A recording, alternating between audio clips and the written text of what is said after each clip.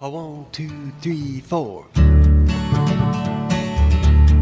Thanks for listening to this podcast produced by Diddy TV. Visit DiddyTV.com for more exclusive on-demand content or download the official Diddy TV app from your app store today. Hi there, folks. I'm Amy Wright. Thanks for listening to the Insights podcast by Diddy TV, where we offer behind-the-scenes interviews with musicians, producers, engineers, and other various and vital contributors to the world of music. On the show today, I chat with Seth Walker, an artist I've been inspired by time and time again. He always has something positive to share, and his music is a real melting pot of sounds. Seth is an artist who realizes that in these doubtful times, we all need a little push to get us through.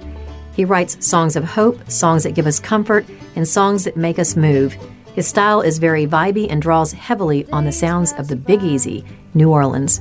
If you know him, you love him, and if you don't know him yet, I'm honored to introduce you. So please join me in welcoming Seth Walker. You're listening to Insights by Diddy TV.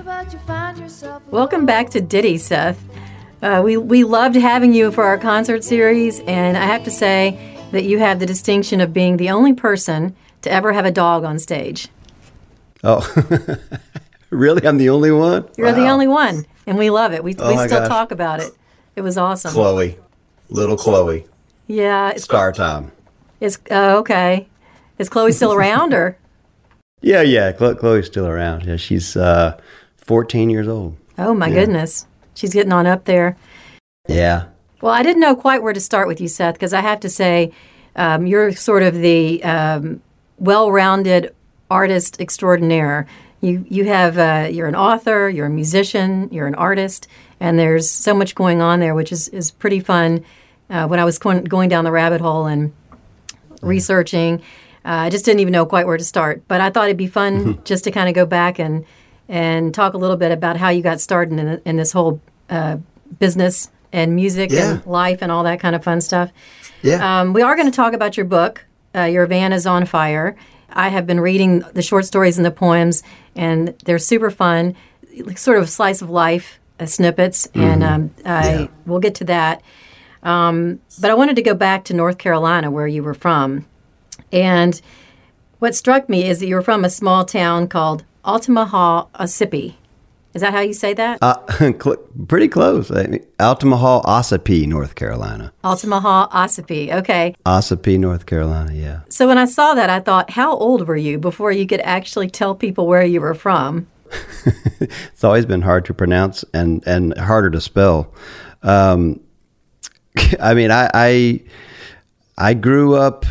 The little town is outside of Elon College, if you know where that is. It's near Greensboro, North Carolina, right in the Piedmont, right in the middle of the state. Beautiful area. And I grew up on this. We had about 15 acres of land. It was a communal situation where my parents and another couple met at this Quaker retreat and decided to build this log house together. So we lived communally with two families. It was two families. It was 9 of us living there total.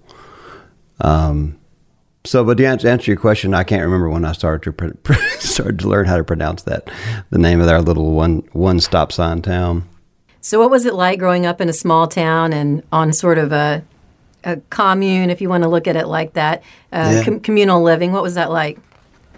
I mean, I didn't know anything different. It was just the way I was obviously brought up. But it was very, both of my parents are classical musicians, so they taught me the cello since I was a kid. I think I started playing the cello when I was about 4 years old, and so obviously music was always around. There was lots of room. We had 15 acres of land, so there was lots of room to run, and I guess most importantly, my imagination was running, because I was just so. It was very unconventional way of growing up, and also the way of looking at the world. They instilled alternative perspective for sure on many fronts. So I felt free, and I felt creative, and I felt supported. Yeah. Do you think growing up in a small town gave you more time to learn an instrument, to practice and do all that? Less distractions? Yeah, maybe so. I mean, it was pretty. I mean, it was pretty rural. I went to there was a span there for about 4 years. I went to a Quaker Friends School called New Garden Friends School. It was in Greensboro that my father taught at. So that was kind of, that was the big city for us, was going, Dad and I would take the trip in his beat up Volkswagen cars, and we would roll into Greensboro, and that was a big deal for us. But to answer your question, I think, yeah, it was, maybe it did allow for me to, not be so overstimulated, I guess, in a way. I could just, it was definitely a slower pace, and music initially got me, kind of got its hooks in me, and then sports, and I kind of went on from there. What instruments do your parents play, and did y'all ever play together when you were growing up? Oh yeah, we always played together. We still play together to this day. My mother plays violin. My dad plays every damn thing. He plays, but he's a cellist. He's a concert cellist, but he plays fiddle, he plays guitar, plays piano. Great arranger, composer. Now my sister plays violin, and I played the cello. And it wasn't until college where I started kind of messing with the guitar. I was wondering that because everyone thinks of you as a singer-songwriter and guitar player. I don't even think I thought of you as a cellist, but it wasn't until college that you actually picked up a guitar and really started playing and writing and all of that. Yeah, it was college. My dad, he had a guitar. Yeah, he was kind of like Mr. Folky, Mighty Wind kind of guy, and so I would just strum on his guitar a little bit as a kid, but I never really learned what I was doing. But when I went to college, I was studying art because I knew that I did not want to do classical music. The cello, I just kind of got burnt out on it, honestly. So I went to college studying art, thinking that's my next best thing, or that's something that I resonated with. And that's when these guys in my dorm room were playing Stevie Ray Vaughan and Clapton and Hendrix, and I was like, oh man, what is that? And I just deep-ended from that point on, pretty much. Yeah, so what was it, or when was it that you just really thought blues music is my thing? I mean, what were you listening to, or when was that moment that you just said, I want to go down this rabbit hole with blues music? It's weird. I've been asked this before, like, what was that moment? But I don't really even remember it. It wasn't even an epiphany or a decision. It was just something that just kind of, took over. But I do remember, there was a feeling there, with classical music, which is so obviously so steeped and beautiful and traditional, especially the music that I was playing. It was called the Suzuki method. Hey, I played Suzuki violin over here. Okay, cool, yeah. I know exactly what you're talking about. That's what I learned. That's what both of my parents taught, Suzuki. And I guess it was the fact that when I heard blues music, it was just so expressive in a different way. It was so raw and so, I don't know, it just touched me. And you could bend, when they bend those strings, you can't bend a cello string. It's hard. Very. But, when I felt that, and I just immediately was just, I just sat in my dorm room and I just played along with Eric Clapton records. And through Eric Clapton, I discovered Robert Johnson, because Clapton had endorsed this Robert Johnson box set. And And I remember picking that Robert Johnson box set up and just kind of, that started the education of learning all of the influences, you know, all of the people that influenced Clapton and Hendrix and Stevie Ray Vaughan. And it was a pretty deep well. So did you form a band in college? Were you playing gigs already, or did that happen later? I had a little band, yeah. I had a band called Soul Food, and and man, we were trying, bless our hearts, we were trying to do Stevie Ray Vaughan covers, and we had, you can't say we didn't have fervor. We were trying. Yeah, that was my first band. Actually, that's the Your Van Is on Fire. That essay is about my first gig, actually, with that band. So that's, by the way, that story is hilarious. Yes. I thought the title, Your Van Is on Fire, was just metaphorical or something. And then I read the short story, and your van really was on fire. It really was. It's metaphorical as well, but it's literal. That's like such a great college story, too, because, you know, you're 20-something and, you know, you're going to your first gig, your string breaks and all this. That was hilarious. Yeah. So, yeah, you can't make it up. No, you can't make that up. Absolutely not. No. And so you leave college, and did you head straight to Austin after that? Is that when you went to Austin, or was there something in between? The first flight of the coop was down to Jacksonville, Florida, where my uncle, a great jazz bass player, he lived down there, and he had a radio show, and he got wind that I had gotten hip to Robert Johnson, and that just lit him up. So he started sending me tapes of he had a blues show called the After Hours Cafe. And so he would send me these cassette tapes, if we can remember, and it was just like it was a whole range, man. It was like Reverend Gary Davis and Blind Willie Mattel, all the way over to Texas T-Bone and Lightning Hopkins and Gatemouth Brown, to Chicago blues, Muddy and Howlin' Wolf and all this stuff. And so I was heavily influenced by Landon in that regard. So I thought, well, you know, he's the only guy I knew that was kind of outside of our little bubble that was into music. So I went there first and started messing around playing in like Grateful Dead cover bands and reggae bands. And I quickly realized that I needed to go to Austin if I really wanted to really try to get it to do this, you know, and be surrounded by that culture. So that's when I moved. That was in 1995.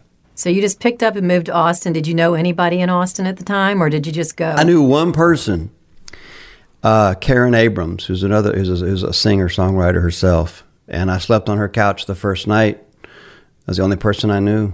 And this was an Austin of a different Austin, much smaller.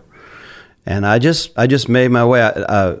I will tell you this, that my other uncle, my mom's brother, he came with me. He was ready for a change. So it was just the two of us. Well, so that was nice. You had somebody. And did you find the musical community welcoming when you first got there? And was it easy to kind of find other people to collaborate with and hook up with? It was such a family. I mean, I don't know what it was during that. It just seemed like right at that time, all these people were coming to Austin, all with a guitar slung on their back. And we would do these, there would be on 6th Street, there would be these blues jams, Sunday and Monday night. And I would just go down there and listen to those guys and just just checking it out, because Texas blues is there's such a distinct thing with that stuff. It's such a subtle language and swing.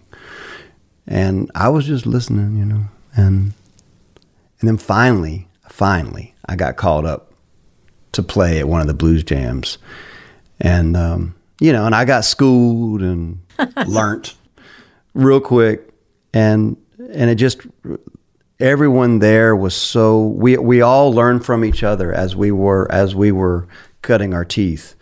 I'd go to a friend's house and breakdown records and listen to them, and everyone supported each other. It wasn't cutthroat. It was cool. And were you writing music already at that point, or did that come later? I was, but I was just ripping stuff off from, I was really into, I don't know what it was about the T-Bone Walker stuff. I really loved the swing of that music.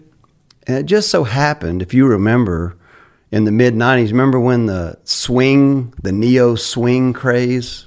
I don't know if you remember that, but so I was copying T-Bone Walker and Louis Jordan records, and all of a sudden I started getting all these fans would come out to dance, swing dance. And it really afforded me, I started to have gigs. And then I started to, try to write songs, and it's a never-ending process, obviously, but it took me probably a good 5 or 6 years before I got educated on more of the songwriting craft. And that's when I started to kind of, dig into songwriters that were outside of the blues idiom. Did you ever play at any of the Texas dance halls? I know there's a movement now to try to save a number of those dance halls around Texas. Yeah. Many times, yeah. I played Green Hall so many times. Got to open up for some of my heroes there. Taj Mahal, Robert Cray, Aaron Neville, Delbert McClinton. That place is legendary. It's actually the oldest dance hall in Texas. I also played at Luckenbach. There's a dance hall in Luckenbach that's really, really great and cool. Yeah, I lived there for 15 years. I mean, that's really where I got all this going. This was, I've got deep roots there. You could almost make your whole career in Texas because it's such a big state, and it's just that people love live music there, and they really support live music, which makes it such a warm environment for musicians. When did you put out your first album? It was in 1997. I recorded it at Willie Nelson's studio, Pedernales studio. I had a drummer that was playing with me. His name was Frosty Smith. Legend, man, rest his soul. But he saw potential in me, and he arranged this session with kind of pro bono for me just to kind of get going. So that was in 1997, a record called When It Rains, It Pours. And you said your parents were supportive all the way through this. So you obviously, music was going to be your career, and they were professional musicians. So I'm assuming they were very supportive of this path that you were taking. Yeah. Well, I have to say, the story, getting back to Your Van Is on Fire, that's the story of where your dad took you to a Grateful Dead concert. Yeah. That was hilarious, by the way. And I can assure you that my dad wouldn't have been that cool, but your dad seemed like a very cool dad. My dad's a pretty cool dad. He is what they call a cat. That's for sure. Yeah. Yeah. Well, I just liked the whole juxtaposition between how much fun you and your dad were having versus this other guy that wasn't quite understanding the whole reason to be at a Grateful Dead concert. Yeah, it was quite. Yeah, it was kind of the buzzkill guy, right? Yeah. it's for sure.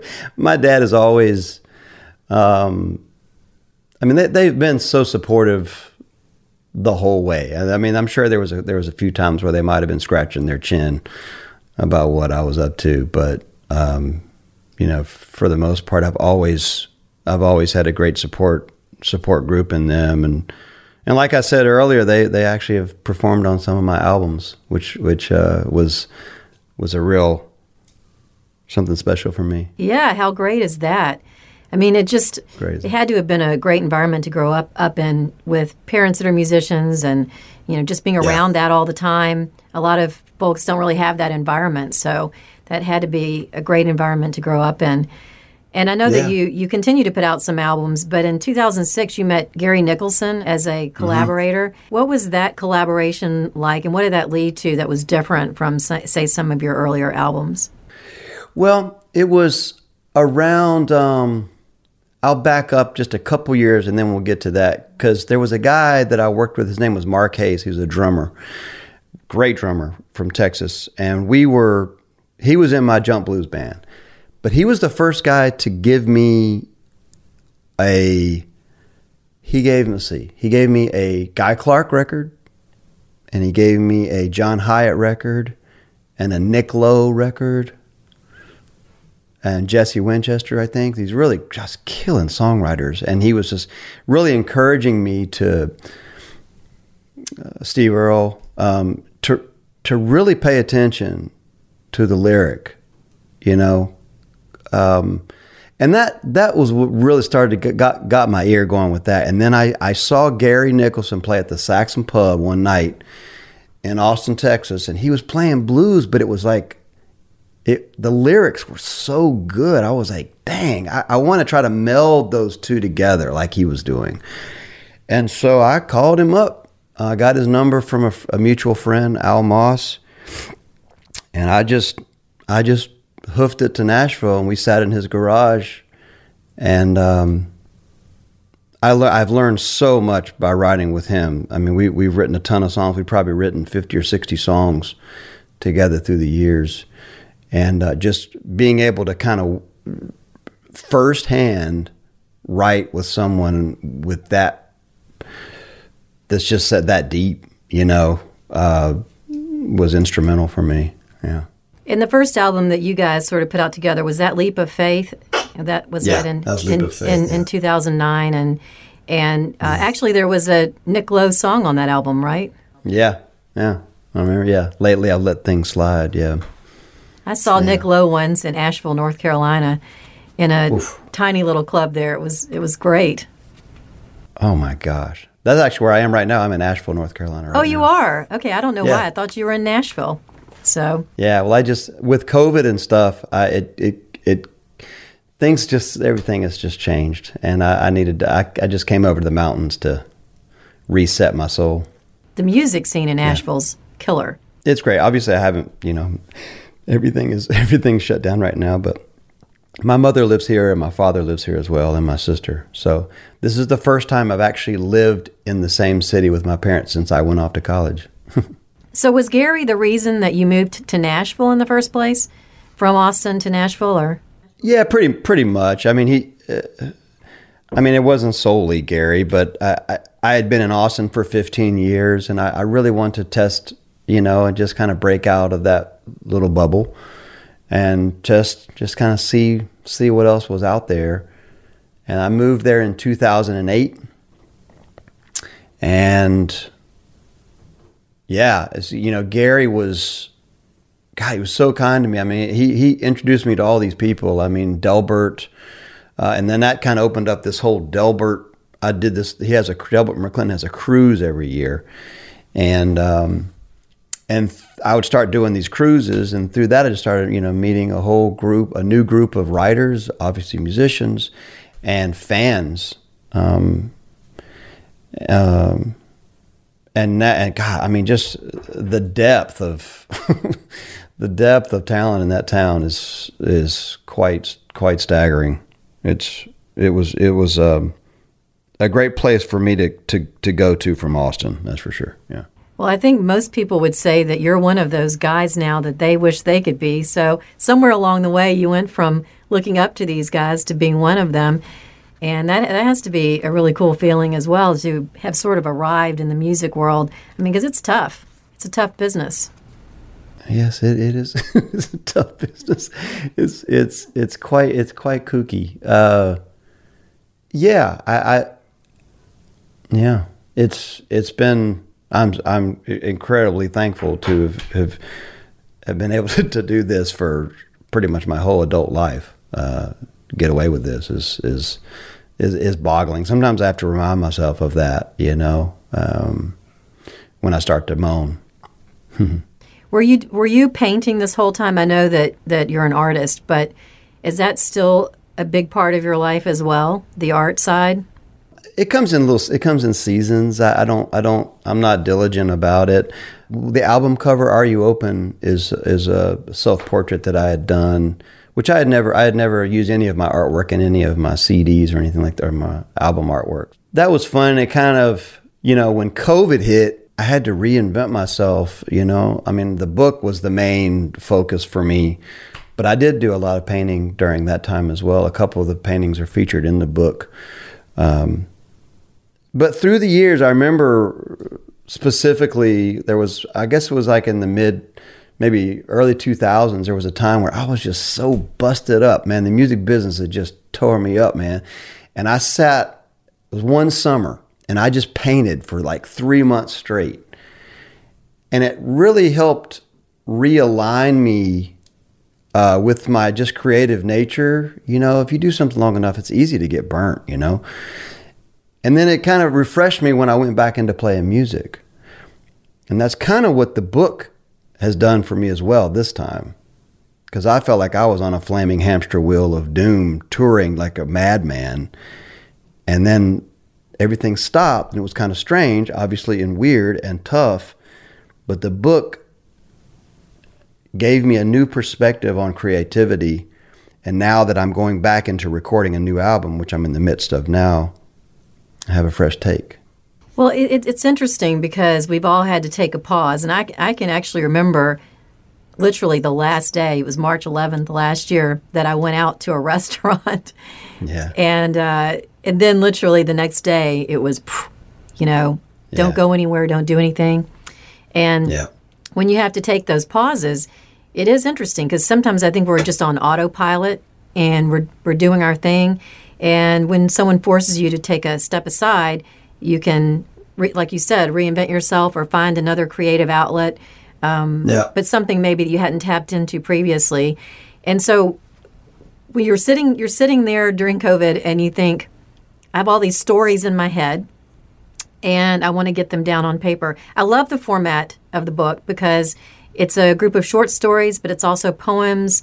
You have a great foreword from written by Oliver Wood, who I know is a good friend of yours as well. Yeah. And what I really liked was the vignettes because each one was so descriptive and funny or slice of life. And I just found it a really fun book to read. But thank you. Were all these stories in your head and you just thought this is the time I want to put them on paper? Not all of them. So, some of them were. I mean, I remember just telling about the year Vanna's on fire to friends and buds. I'd tell that tale, just in passing, but I never wrote them down. It is weird though. It is weird, like the memory. Like as I started to, recount my childhood and my early days of this business and all these things that obviously left a lasting mark on me that started to unravel. Like as I started to peel it away, I started to remember these things in somehow kind of in glowing detail somehow. I did used to journal some, from the road and some of the poetry kind of things is loosely, obviously connected with songwriting. But most of it, Amy, was like started in March as I stared out my window of my back room.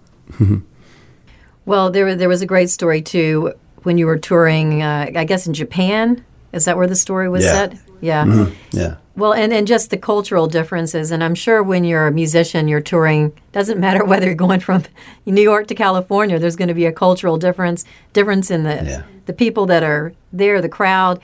And that kind of came through in that story. But I was going to ask you, just sort of as a follow-up to reading that story, do you feel like you have to adjust every time you go out and play to a particular crowd in a particular area? Is it always new? It's interesting. I was just reading a piece about different types of music that are when they were kind of originated, they were kind of created for a certain environment. Like classical music was, obviously was written for beautiful listening dance halls, and folk music and blues music was a lot of times written in rural cotton field. And so when you're trying to one thing I struggle with sometimes is each night is a completely different type of environment. Small club, a big festival, outdoor, indoor, an auditorium.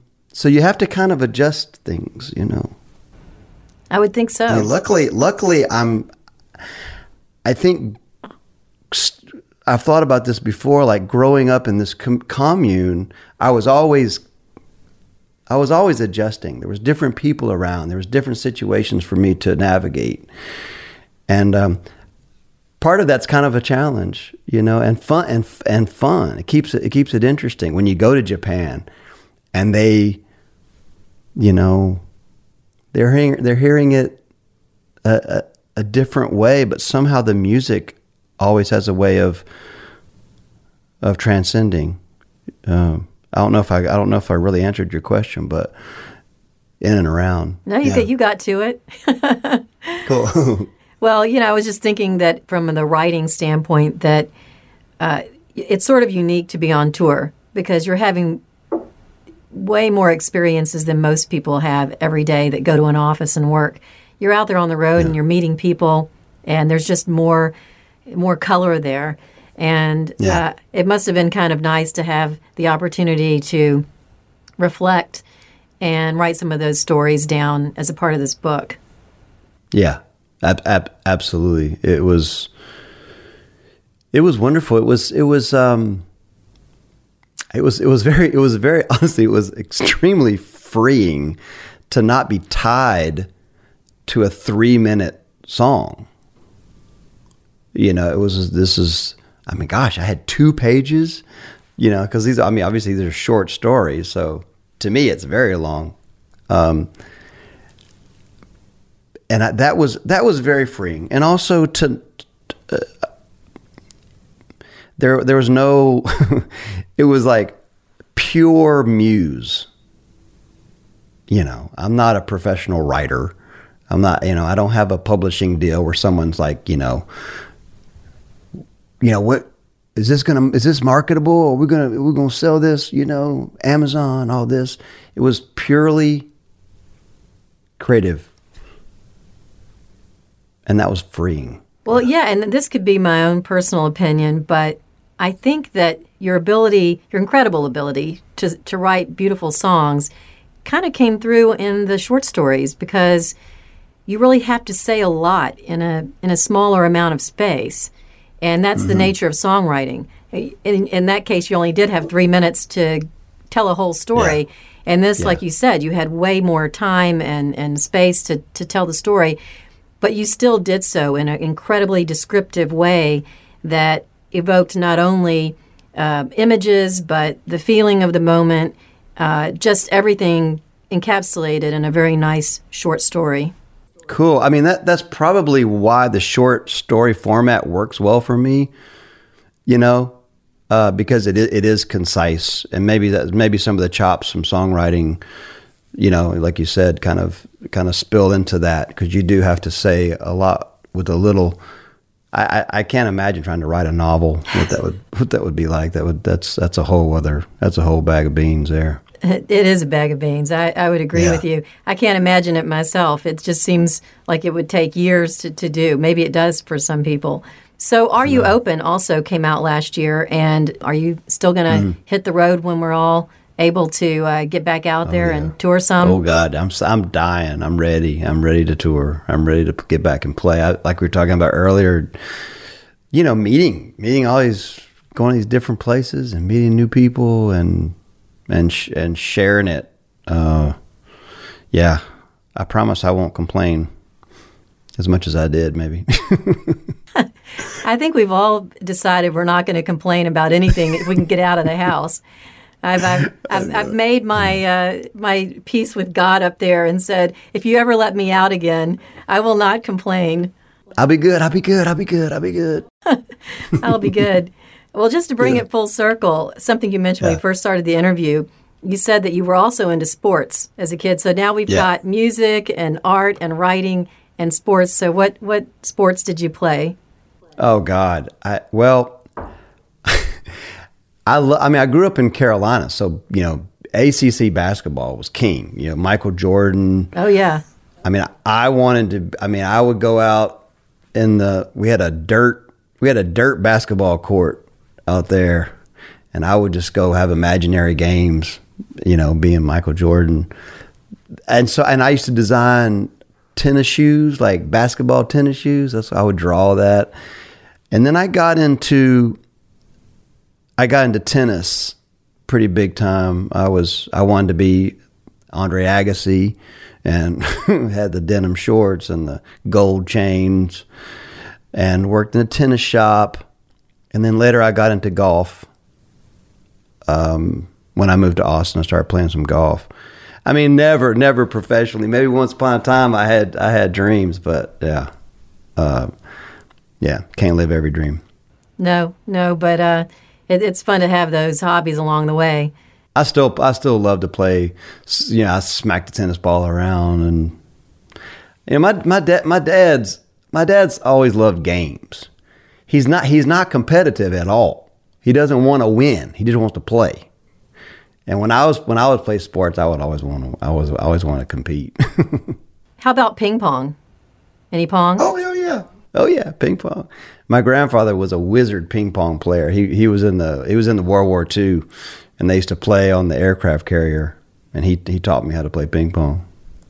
Yeah. I actually knew this guy who was the ping pong champion from Jamaica. He was an Olympian ping pong player from Jamaica.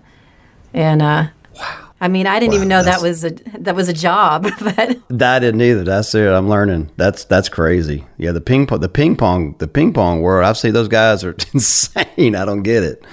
No. Yeah, I'm way too slow for that. Well, come on down to Memphis, and we'll play some pong, and we'll strum a few tunes, and I'd love to hear some music from Are You Open and get some of that recorded down here. So we'd love to have you. I would love that. I think the last time that I was there, was it right after Are You Open came out? Something like that. Yeah. Well, I'm working on a new album as well. I've just been playing solo acoustic, doing live streams and very few gigs. That has inspired me to kind of make this more of an really, really organic, intimate album that I'm working on. I'm in the midst of it right now, so I don't know when it's going to come out, but now that the book's done, I had to have something else to work on. Well, let us know. Let us know for sure. Of course. We love you and your music and your art. And I would tell people to go buy the book because it tells a lot about you as a person. And I think it really is then sort of reflected in the view of the music and all of that. So great book. Your van is on fire. Ton of fun. Seth, as always, we love having you at Diddy and wish you the best with the next album. Thank you so much, Amy, and everybody there. Appreciate y'all. We hope you enjoyed this conversation with Seth Walker. Don't forget to visit DiddyTV.com for more exclusive on-demand content and to download the official Diddy TV app from your app store today. Thank you.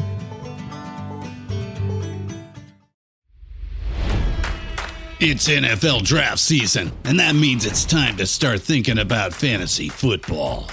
FantasyPoints.com features industry-leading experts and prognosticators using proprietary hand-charted data to help you score more fantasy points. FantasyPoints.com is the place to go for whatever kind of fantasy football you play. Whether you play fantasy football, daily fantasy sports, or do a little bit of everything, Fantasy Points has the meticulously researched content to guide you to victory. And why wait for the fall? Fantasy Points also covers the new spring football league, the UFL. Join the guru, John Hansen, Scott Barrett, Joe Dolan, and other massive names in the fantasy football universe with an exclusive offer. Use code Pantheon for 15% off any Fantasy Points package, including the all-in package, with access to every article, tool, and data nugget that Fantasy Points has to offer. That's FantasyPoints.com and code Pantheon for 15% off at Fantasy Points. FantasyPoints.com. DidiTV.com. Code Pantheon. Score more fantasy points.